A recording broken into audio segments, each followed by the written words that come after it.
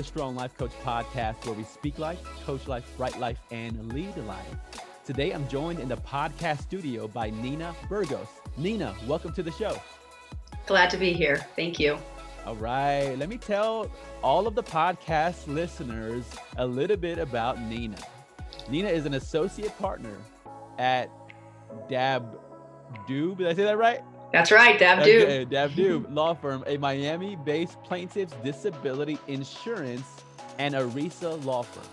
Born in Chile and raised in Miami, Florida, Nina is a former classically trained dancer and first-generation lawyer who has dedicated her entire legal career to representing the disabled when private insurance companies refuse to pay their disability benefits. Nina is also an adjunct professor at FIU College of Law and sits on numerous arts and legal boards. If you or someone you know needs help with a private disability claim, call 1-888-812-0393 or visit www.longtermdisability.net. Okay, Nina, before we even jump into the interview, I have to ask you about this classically trained dancer experience. I noticed that from your biography. I also noticed you also have an MBA. So tell me, before we get into the normal legal questions, tell me a little bit about how those, whether it's your trained dancer experience or your MBA, how do they fit into everything that you're doing now? Tell me more about that. Yeah, sure. Absolutely. I think, I'm a big proponent of your journey is not necessarily lateral, and what you do throughout your life compounds to make you who you are. So I've been dancing, or I haven't danced in 10 years. I have a 10-year-old, but I started dancing at the age of 4. It trained through classical Cuban ballet, and anybody that knows the ballet background would understand what that means as a particular technique. Down in Miami, went through the public arts school system, elementary, middle, and high school, and also danced professionally in local companies.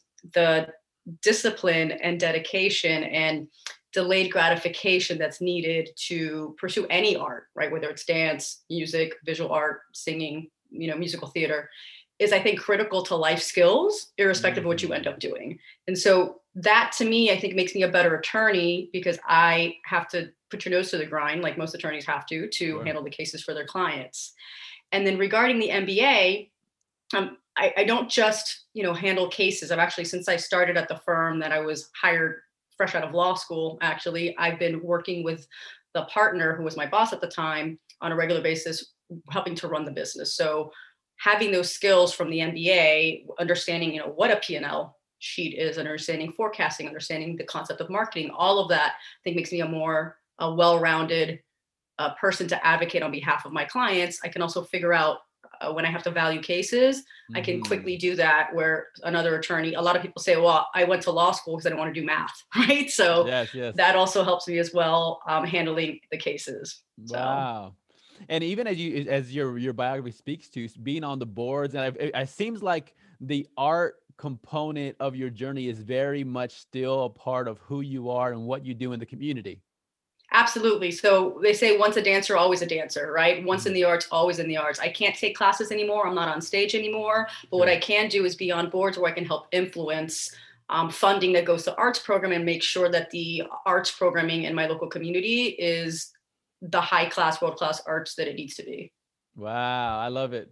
And I want to highlight two things you said, because about your dancing career, and then also with the MBA.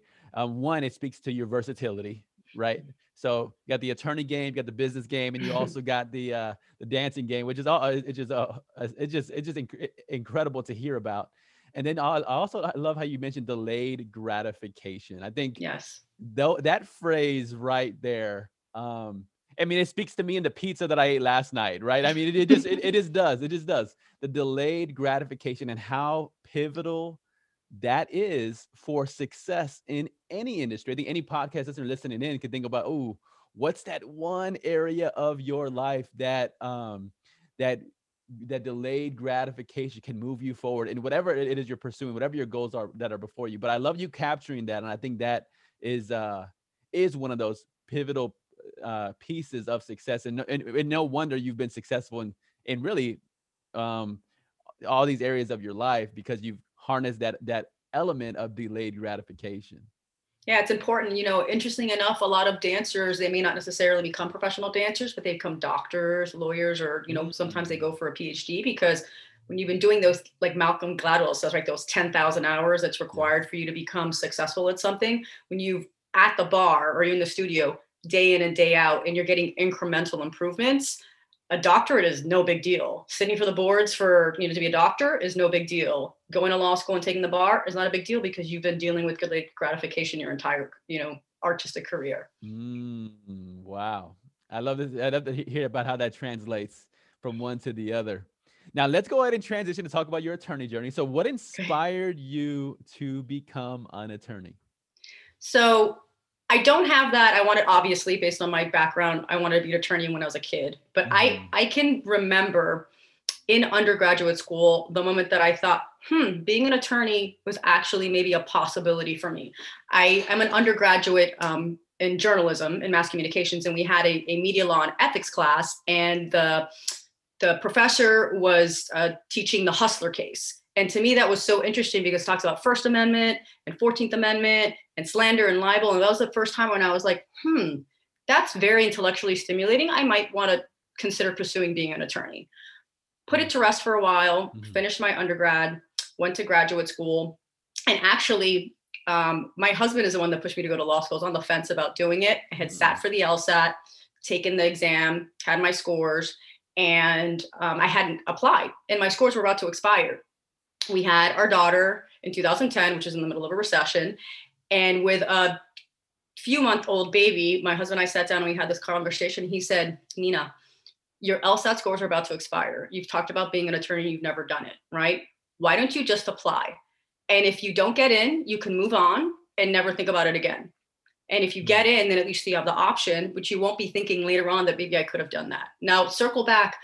When I was doing my MBA, I thought about being an attorney. And then I was like, oh, 3 more years of school. I don't Right. want to do that. Forget it. I'll just do my MBA and call it a day. So I put it on the Mm. back burner.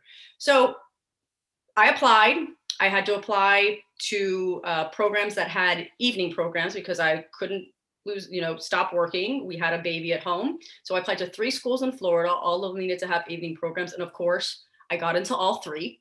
So then at that point, Mm. I was like, well, I have to go to law school now because I got into these schools. Mhm. And so with a 6-month-old, I started law school at night at FIU. Wow. Oh my goodness. For you, you didn't even stop working. That was Nope. it. Wow, that Yeah. is incredible. And even hearing the detail of, I love that mature conversation that you described you and your husband had, which was any bringing up. It seems like it was one of those. I mean, there's a reason. 11 years later, Hmm. you can recall that pivotal conversation Hmm. of really it was really the way you described it. It seemed like this call to action, Hmm. right? Of moving from where you were to where you are now. And I love hearing about mature conversations like that between couples, and I think that is especially meaningful to hear about. Thanks. Now, what do you enjoy most about being an attorney? I love helping people. I'm a second career attorney. I worked in the nonprofit sector before, and so I worked for an arts education organization rather, that went into low income neighborhoods to provide training for kids so they had a better shot of getting into arts programs so then get into college, whether it's arts or academic, because there's studies that show that the arts help academics. Mhm. So I come from that background of helping others. And I went into law school not thinking I'm going to come out and make a lot of money, although that happens to a lot of attorneys, but it doesn't happen to all attorneys. But I went in wanting to help others. Now, I didn't go in, and we can talk about this maybe later on, wanting to be a disability attorney. I kind of fell into that, but I did want to go in helping others. And I think this legal field is a way to do so. So that's my Yes. and in what I do now, every single one of my clients are disabled, right? Don't Mhm. People don't go on disability for fun. They're not rolling in the dough. So I know that I'm on the right side, what I call the right side of the V in these cases, fighting for people who can't fight for themselves. Wow. I think it always calls me. I think it calls out my admiration for people who are passionate about what they do. Clearly, the calling on your life to help people was there before, but, as you mentioned in that first career, and that, but then it laced on over to the career that you're in now. Hmm. Still, whether for before, the way I understood what you described was working with the underprivileged, Hmm. then, but then still, in the disabled space, working with the underprivileged, now are the people in really unfortunate circumstances. So I think Hmm. what I'm hearing from you, I'm talking to a person of compassion, who's had that in her career before and has that in her career now, which I think, again, I could see how that compassion will continue to fuel you and make it a fulfilling space for you to be in your career. Yeah, absolutely. So go ahead and tell me, how did you decide to focus on disability law? How did that come about? So I kind of fell into it, right? But when I was in law school, I had no idea what ERISA was. I didn't really think about disability law. And if you do, you think about Social Security disability. And so this might be good advice for anybody out there who is just graduating from law school or looking for work, because it's never easy to find work. I was working at the nonprofit, and somebody who was taking their little girl to dance classes. So we had a paying school and then outreaches. So I was in the regular school where we collected tuition and people, paid for classes, and then some of that money was funneled into the other locations rather. And so I was telling everybody that I was looking for work because 800 families walked through that studio every week, and you had doctors, lawyers, judges, everybody in between. Mm-hmm. And I figured if nobody knows that I'm looking for work, then nobody can hire me. So I was Mm-hmm. literally telling everybody, I just graduated law school, I'm going to sit for the bar. So one of them comes in, she says, oh, that's interesting. I think she overheard me. That's interesting. My husband actually runs a law firm and he's thinking of maybe adding some expanding. So let me let me get your information. I can give it to him. And I told her, I'll do one better. And I turned around, walked into the office, printed out my resume, put it in an envelope, turned around and handed it to her. And I said, please give this to him. And she said, Mm. okay, I will. Time goes by. It's true Right, story. Like, you can't make this up, right? right. So true story. Meanwhile, I'm looking for interviews, trying to get people to help me, get interviews, all these kinds of things. Just, talking to everybody, taking senior attorneys out to coffee just to ask them about the industry. Because I had just graduated law school. My time at where I was, numbered because they knew I was graduating. I needed to go on to be an attorney, and I had a baby at home, right? So I couldn't just kind of sit around and wait for somebody to have a job drop on my lap. So a few weeks later, I get a call from the firm and I get an interview. Mm-hmm. So I go in and I interview with the sole owner of the firm at the time. When I talk to him, he says, look, I'm not really honestly looking for an attorney. I'm actually thinking of hiring a paralegal, but I just wanted to interview you to talk to you. I saw your resume. I thought it was interesting. You have this background. We hit it off. I got offered a job before I sat for the bar. So I had a job waiting for me when I came back in September. Mm. Wow.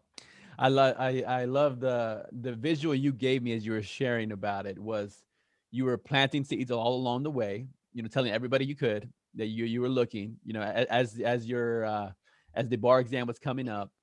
And then I feel like with that experience you had with giving your resume, or asking her to hold on and printing out the resume, putting it in an envelope, I feel like that kind of supercharged that one seed that you had Mhm. planted with that one individual. And then and I think the context is appropriate, because I know, especially as we're in the pandemic right now, I'm whatever 35 40 interviews in for different attorneys. Some of them are very new attorneys, and they Mhm. and they graduated law school, passed the bar in during the pandemic, Mhm. and then they looked for jobs at first, and they weren't seeing many opportunities. And some of them started a law firm as a last resort, not because it was something they wanted to do. But Mhm. anyway, I'm saying all of this because I love how your story illustrates looking for opportunities everywhere you could. Yep. And then when a critical opportunity came up, you proactively you proactively printed out the resume, put it in the envelope, handed it to them, and then it led to this opportunity for you. But I think, yeah, this illustrates a lot of those great points with being intentional and being deliberate, and then and really helping to open up your own doors for you.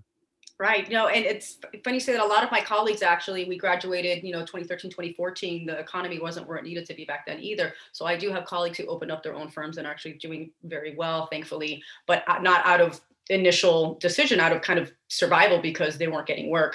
Mm-hmm. And that same person who I gave my resume to, and that person who hired me, I've been at that firm ever since, and I'm associate partner now. So, 6-7 years later, still at that firm, never left, and, partner at the firm. So you never know. You really don't know. And it's good to be able to make your own opportunities sometimes. You can't just wait for them. You look for opportunities, and, a door will open eventually. Here's the other thing. What's the worst that can happen? People say no. I didn't have a job from them anyway. So kind of have to throw your pride a little bit out the door. I don't know if pride's the right word, but you weren't going to be in a worse position now than you are later if they say no, right? You're not in a worse position if they say no. You're in the same position you are right now. So why not? Yes. That's one of those, I know it from experience. I know I hear about it often, but just the element of being able to face denial. Yep. And it is very much, you said pride. I think about, pride, ego, very much putting the ego aside for a few moments, being willing to face rejection and put yourself out there. You really just, like you said, you just never know who's going to walk into your door, who you're going to interact with, but to maximize those opportunities like you did, I think it's a special lesson for us all. Yeah. Now, what has been one challenge you faced as an attorney that you've overcome? So for me specifically in my practice, not that this doesn't exist still, but when I first started as a baby attorney, the weight of having my clients' lives and livelihood literally in my hands was a very heavy one for me initially. So heavy that it semi-paralyzed me, I think, a little bit looking back when it comes to strategy. Not that I didn't get good results, because I did. Otherwise, I wouldn't, still be doing this. But that weight is still there, but it's more empowering now, because instead of kind of holding me back, it gives me the fuel to push and advocate more on behalf of my clients, because I know that their livelihoods and lives are literally in my hands. Wow. What helped you with that transition or that transformation, that from, hey, this is paralyzing, this is heavy, this is overwhelming, to this is fuel, this is motivation, this is incentive? What if and again, I think it's a principle that's so common in the world of in the legal world, as you know, that so many attorneys out there are faced with some of the worst circumstances that people go through in their entire lives. Absolutely. That's the reason they have an attorney in the first place. Yeah. What's helped you to make that transition from paralyzed to, maybe we'll call it paralyzed to power? Right. Oh, I like that. Paralyzed to power. So I think a couple of things. One, I think it's back to that delayed gratification, right? Where you look and you kind of work and work forward. I think the other thing is empathy or emotional intelligence, right? So put yourself in your client's shoes and say, attorneys have much more power than we think we do. We have a lot of power in our hands with credibility, with the ability to argue the law. The practice that I'm in, it's federal common law, so we get to actually make law, which is really cool, which doesn't happen in all areas of the law.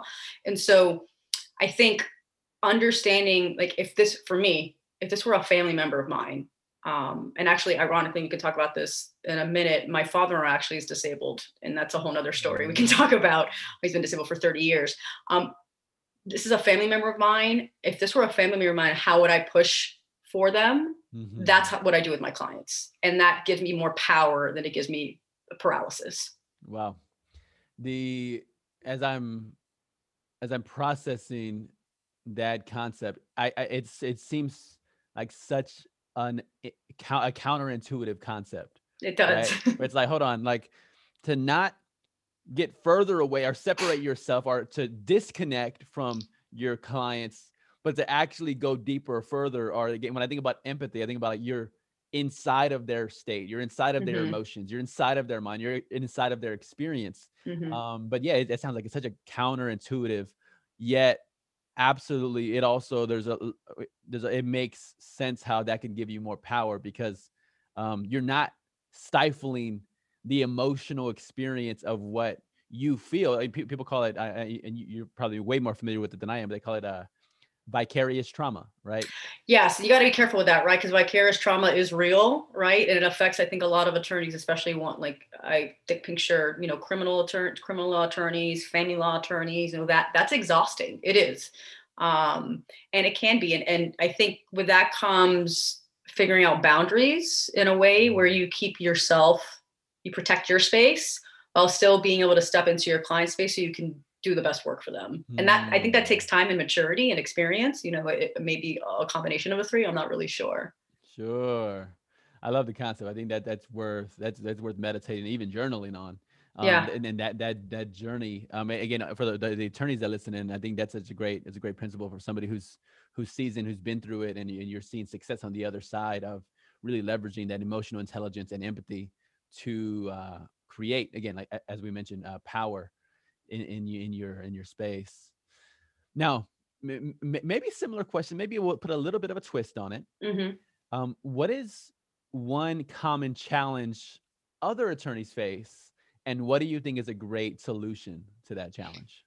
Yeah, so I don't know about other states, but in Florida, my understanding is one of the biggest complaints at the bar by clients is lack of communication. And I'm sure that's not just in Florida, but across the country. And I think part of the reason is because lay people, for lack of a better term, right, non-attorneys don't really understand the process of what it requires to move a case forward. And a lot of times they think, oh, I signed up with the attorney and nothing's happening, right? And so I'll explain this with a personal scenario I had. So I had a client, I still have a client actually, who's a little bit older, in his 60s, who would get very anxious about his case, right? And I have clients that are as young as in their 20s all the way to their 60s. And every person communicates differently, right? And that I think is where emotional intelligence comes in. So this client would get anxious and send emails and then say, well, and I would respond and they'd say, I haven't heard from you, I haven't heard from you. This client's communication or love language, whatever you want to call it, was speaking over the phone. So in order to proactively manage my client, I asked my assistant to put a call every 2 weeks, 15 minutes, so I can check in with the client over the phone. And so that let the client know that if there were any issues that could wait, but the client wanted to talk to me about, we were going to discuss it in our standing phone call. And if there was something that was more of an emergency, he could communicate with me earlier. That way I wasn't getting calls multiple times a day or multiple times a week, and emails multiple times a day, multiple times a week. Moral of the story, right? Communicating with your clients is important because they freak out and they don't know what's going on. But sometimes doing a small thing proactively, which for me, 15 minutes, it didn't always last 15 minutes. Sometimes the call was 5 minutes. Sometimes there was no update, but the fact that we got on the phone made him feel better. That's enough to then avoid bigger client management issues down the line. Wow. What I'm hearing from you is the element of, as you pinpointed, the emotional intelligence and the willingness on your side to adapt and flex to meet the needs of your clients. I just hear that's savvy business, that's mature relationship building, that is again keen emotional intelligence. And also the concept of an ounce of prevention. Or what is it? An ounce of prevention is pound of cure. What is it?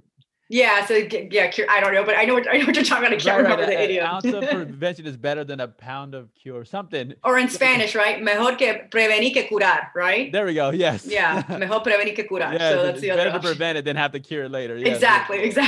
Right. Got it. Perfect. Now let me ask you. So I mentioned 3 of your areas of expertise, and even as I'm listening to you, it's clear. So even what you do in the professor space, like how did that come up, and what made you to say of all the stuff that you've already been doing? Again, you're on different boards and all the things you're doing. Okay, I'm gonna add professor to the mix. Like, where did that come from? How did that come about? Yeah, why not? I don't know why I do half the things I do, to be honest with you. I don't know. So another funny story, talk about creating opportunity, right? So maybe because I'm just the kind of person where I like to be busy, but I also have time with my husband and my child, and, I figure out how to do that. But that professorship, so I actually emailed the department head of the legal skills and values writing class. And I said, hey, I understand that you guys hire adjuncts, so I just wanted to put my information out there. Here you go. Nothing. Talked back and forth with him. He had said, oh, there's a long list of people, so I'll just keep you in mind. I was about 1 year to 2 years. We were just, poking in. They always do ask for attorneys to judge moot court competitions at the school. So I made sure I'd make myself available every now and then to do that. And eventually a slot opened up. And because I had been communicating with this department head over time, apparently my name was on the front of his mind. So we did an informal formal interview. He came to my area of where I was working because he understood I would be an adjunct position. I have a full-time practice. And we went out to lunch. We had an informal kind of talk, understanding, tell me about your background. I have your resume, all the kind of stuff. And then it went through the proper channels that it needed to through the law school. And then I got hired. And I started working there in 2018. And I'm still there now.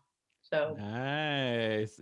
The principle I heard I want to highlight for our listeners is this concept. They talk about it in sales. They call it the drip or marketing, right? That marketing drip. Like, for our podcast listeners, if you're a business owner, people talk about there's different ways you can implement the drip to keep your name in people's minds. How do you do that? Some people do the Christmas cards or the Valentine's cards or the whatever holiday is. They'll send a card to be able to keep their name in mind. But what I love this concept that Nina just brought up, but it was this simple interactions for this opportunity that you had in mind until it literally became a reality for you. Yeah. I love it. So implement the drip is one of the takeaway principles for me in out of this conversation. Now, and maybe we'll segue right into that, which is what have you found has been the best way to attract new clients to your law firm? All the new law firm owners out there are wondering, how do we get clients? How do we get more clients? What's your advice to people in that space? What's really worked for you in your experience with the law firm that you're in? So that's a hard one, right? Because, for example, a firm like ours, we don't necessarily get repeat customers. Once someone's disabled, they kind of stay, and you're not having multiple customers. The other thing is it's such a narrow area of the law. I talk about my practice as being an inch wide and a mile deep, because that's what it is. The area, nobody knows what ERISA is. I didn't know what ERISA was before I got hired. And ironically, this federal law covers 90% of American workers. Okay. So we have a lot of internet marketing, which is not cheap, right? So this is kind of a machine that's been going on for years. The firm's been around for, over a decade, right? And so we do advertisement, which not everybody may be able to do, especially if you're first starting out, through Google AdWords. We do NOLO, we do FindLaw, we do Avo, and all those kind of buzzword type legal places that we advertise. We have our website. We have content that we put out on a monthly basis. We have videos that we put out. We have a YouTube channel. It's multifactorial. We also have referrals, right? And so I think that if you're starting out, you don't want to kind of get dived into all of it, because you're going to get lost in the shuffle. Right. It's too much, right? It's too much that goes at you at once. So I would think, maybe putting yourself out there, whether that's the local bar associations or the chambers, let your colleagues know if there's complimentary services, link up with those attorneys or those non-attorneys that could provide complimentary services for mutual clients. Also do your social media platforms as well. But I think you might have to, especially nowadays where everything is so internet driven, you have to figure out what you can tap into and focus on that to get the work, the word out. Yes. I think you gave us about a 7-step business plan there. Sorry. 7-step marketing plan. No, I love it. I think the more the better. I think in the beauty of it, depending on the area of law, depending on their state, what I'm just seeing more and more is it is back to like different people are gonna find this a different rhythm.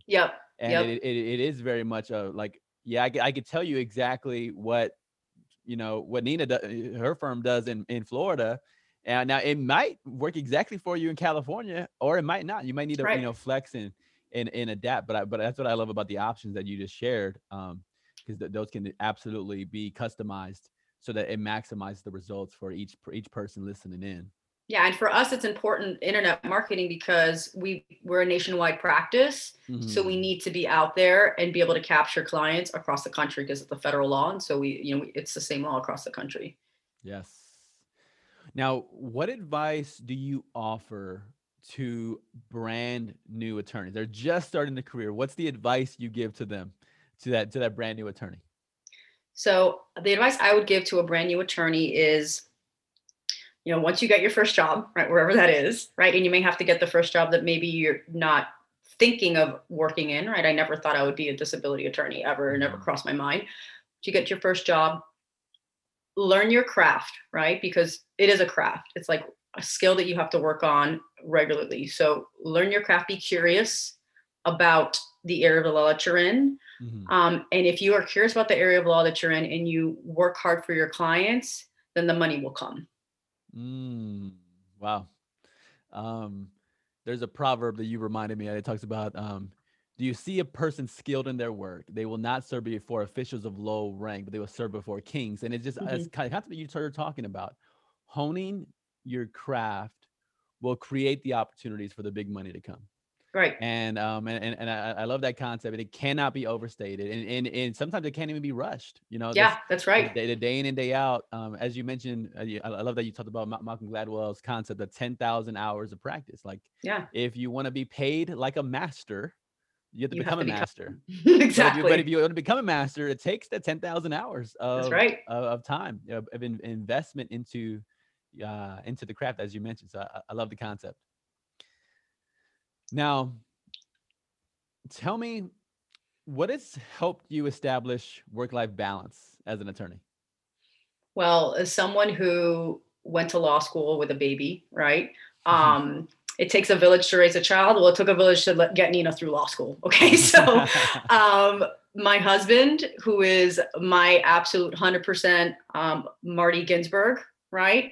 Or Kamala Harris's, and his name is escaping me now. I can't believe it. Doug Emhoff, right? Mm, He is my partner, right? And we succeed and we fail together. So that's huge to have somebody in your life that helps you, right? Because you can't do everything. This whole, being a superwoman or work-life balance is a little bit of an anomaly. It's not really true, but you can mhm, find ways to make that happen. So I have that now. I had that when I was in law school, and I have that now. We take turns with my daughter. The grandparents are super helpful as well. I'm blessed enough that we have our parents locally, and so we were able to use them. But it doesn't have to be that. It could be a girlfriend, a coworker, whoever, somebody you trust to kind of work through doing, the things that you need to do, whether that means delegating, food, or however you deal with your day, delegate if you can so that you have room to enjoy time with your family, with your loved ones, and your practice. You don't get overwhelmed, right? Because we got to sleep, we got to eat, right? mhm. But you also, if you're exhausted or you're hungry, you're not going to be able to do well and you're going to burn out. And you got to be Yes. careful with burnout. The other thing that I do that I've actually just started doing more recently is carve out time for yourself, whatever that self care means, whether that means, you know, making a time for you to step away from the computer because you're working too hard and go for a walk, or taking a day off, a mental health day from work, or whatever that is. Mhm. Take care of your physical health, your mental health, and your spiritual health, and that will help with your work life balance as well. Yes, the mental, the spiritual, the physical. Spot on. Absolutely. There's a phrase you used that caught my attention. You said about you and your husband. You said we succeed together and we fail together. That's right. And I think it's a beautiful concept of unity in a marriage space. Naturally, I'm a proponent of of how healthy marriages Hmm. and thriving marriages. I always want that. Um, where do you think that lesson right there? We succeed together, and we fail together. Where did that come from for you? Like, when did you learn that? When did that come to you? Of, hey, this is we're very much on the same team, together doing this. Like, where did you pick that one up? So I think I think we picked that up during the recession, to be honest with you. So my husband and I both changed careers during the recession, and as a lot of people and the listeners probably know, this recession that we're kind of doing economically is kind of a woman recession. A lot of women have lost work, but back in '08, 9, 10, that was kind of a man session, right? A lot of men were out of Mhm. work, and so my husband worked in the construction industry, and in Florida, when the construction industry crashed, he was out of work for a bit, like a bunch of other men across the country. And so at Mhm. that point, we decided that he always wanted to be a teacher, had never done anything to be a teacher. So we said, just do it. You know, go be a teacher. What are you going to lose, right? You might as well. There's no work out there anyway. Has been a teacher ever since, actually an administrator now in school, the best decision that we made. Wow. But it was one of those where, you know, we have a baby during a recession. The economy is not great. We're both changing careers. We got to tighten our belts and go through this together. Right. So any struggle that we have together, and every win that we have together. We celebrate each other's wins, and, you know, we cry with each other when we're having struggles. And that's something that I think built our marriage, made it stronger than it would be, because he was actually a stay-at-home dad for a couple of years during that time, which made him a better father, a better husband, and a better everything, actually, you know. And so we experienced that, I want to say 5-ish years into our marriage, give or take. And it made our marriage stronger, you know. So and that you only get through experience. Sure. And I love how you highlighted specifically the experience with challenges, you know, the recession component of it. And I think, and we know this. We don't like it when we're in it. We don't like when we're in the challenge. But we've heard enough motivational speeches or books or concepts that we know there's something about the struggle or the challenge that does make us stronger. And I'm glad to hear that had that effect with the way you guys navigated those times. As you the way you've been described it was the best decision you ever made to encourage him in the direction of education, in pursuing that. So that's awesome. I love hearing about it. It's like the gold through the fire, right? It gets refined and it's purified. It's not fun because you're in the heat, right? It's not fun, but you come out the other side a pure version of yourself. Yes. Now, talk to me about the other end of advice, which was so as a partner in the law firm, what's the best advice you received about being, again, a partner or owner in the law firm, or even about being an attorney? What's the best advice you on the receiving end that you received? Sure. So I got to backtrack a little bit to answer that question. So the place where I worked at before I decided to go to law school, my former boss, who I still speak to nowadays, she's known me since I was 13. Her husband's an attorney. And so I asked him, who's also known me since I was 13, because I went to school with their daughter, two of their daughters, I asked him to swear me in. So I didn't go to the regular ceremony with all the other attorneys. I said, I want you to swear me in. So I went to his downtown office. He's a partner at a big law firm in Miami. And I drove to his downtown office. And of course, being a Hispanic, my mommy showed up, right, to see me be sworn in, because that's very Hispanic, right? So my mom shows up as well. And he swore me in. But after he swore me in, he gave me this advice. And this man is also a second career attorney. He, I think, started practice. I think he sat for the bar at 40. He's in his 70s now. He had told me, Nina, I've known you for at least half of your life, and I've seen you grow up, right? I've seen the life that you've had and the failures and the successes. Like, you are going to do fantastic in this legal field. And you're going to make a lot of money at some point. Remember your attorney oath, right? Advocate for your clients, and do not let any of that change your moral compass and how you advocate for your clients. And that's the best advice I've ever gotten. Wow. And as I'm listening to you, like that element of that moral code, especially, I mean, and you know this, Ian, better than anybody, right? The idea sometimes where the perception of attorneys isn't always, uplifting. That's right. That's right. But for you to say, hey, that was some of the best input, and again, especially with what you do, because the way you described it earlier of the client's lives being in your hands, and then those hands that you're using to hold their lives, them being that of moral strength, and of high integrity and strong character, and then using that as a pillar for advocating for them. I think that's phenomenal. Thank you for sharing that. No, sure. Thank you. It's hard because, there's, we make mistakes, right? We're human and we get tempted. And so I think it's hard to and you're right, that reputation of attorneys is, we don't have the greatest reputation, unfortunately. But we don't have to be those attorneys, right? We can change that narrative, right? And you change it one attorney at a time, right? Change the narrative one attorney at a time. That's motivating. I like that.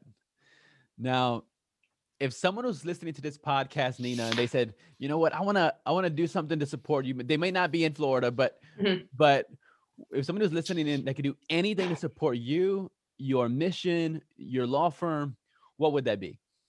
So thankfully, you don't have to be in Florida because we're a nationwide practice. Let people know what we do, right? If people don't know what we do, we can't help them. And that's why we ask for client reviews and things like that. If you know somebody, statistically, somebody will go on disability. 1 out of 4 people go out on disability, even if it's not long-term disability, once in their life, whether it's because they need to go on short-term disability because somebody's, pregnant and they need that time off, or they break a leg, whatever it is. So disability is actually more prevalent in our lives than we actually realize. We don't think about it. So let people know about us and what we do. That's all I ask. It was fascinating as you shared that. I thought of 2 people right now, relatively younger, who just went on disability. I was like, oh, there you go. There you go. There you go. Right place at the right time. So I'll plug you with them right after this, okay. right after this podcast. But awesome. Now, similar question, maybe a little bit of a different emphasis. If someone was listening to this episode and they could connect you with your perfect referral partner, who would that be? Where would they be? And what do they do? So I think a perfect referral partner for us would be, again, anybody in the country. Social Security disability attorneys are good referral partners because it's a different beast, a different area of the law. We don't touch Social Security disability because we don't touch that area of the law. But a lot of people that have Social Security disability claims have private disability claims.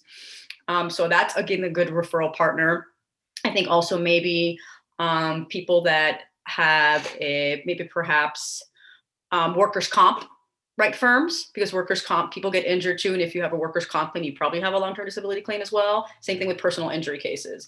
So if you're talking about referrals in the legal field, I think those kind of would be the 3 big items that would be a good referral partner for us. And then otherwise, I think it's just anybody who may be in need of these kind of work, or maybe a complementary service, like somebody who does, estate planning and does special needs trusts or something like that. Fascinating. Yes.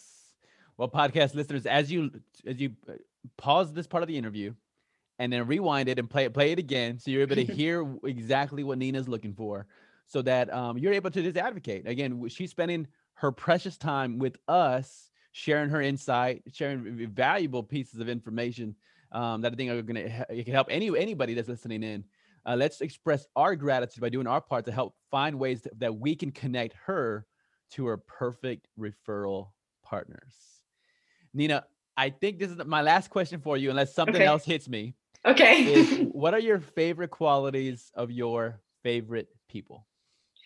So to me, humor helps. Because, I take humor with life because, a lot of times when you're in a scenario, it's either you cry or you laugh, right? Depending on what's going on. Right. Somebody with a good sense of humor. I have a colleague of mine at work I have a colleague from law school who, no matter how I'm feeling, I know I can send him a text and he's going to send something back that's ridiculous and it's going to make me laugh. So if I need a pickup, I know to reach out to him and he's going to make me laugh.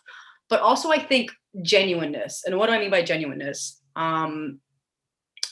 If you make mistakes, be honest, right? And if I'm making mistakes, call me out on it, right? So, because that helps me be a better person, that helps you be a better person, that establishes trust. So that's another good quality as well of my favorite people. Ooh, yes. A sense of humor and that genuine component. Yeah. Those are phenomenal traits for us all to implement into our journeys. Well, Nina, thank you so much for spending some time with me today on the podcast. Well, thank you so much for having me. This is great. All right. Well, this episode is sponsored by Strong Life Scholars, whose mission is empowering Latinas with law student scholarships, undergraduate scholarships, community impact guidance, professional mentorships, and professional skills training. Thank you to our precious listeners for tuning in to another episode. Be sure to go over to the Apple Podcasts app and give us the 5-star review. Remember to subscribe, and we'll connect with you on the next episode. Thank you.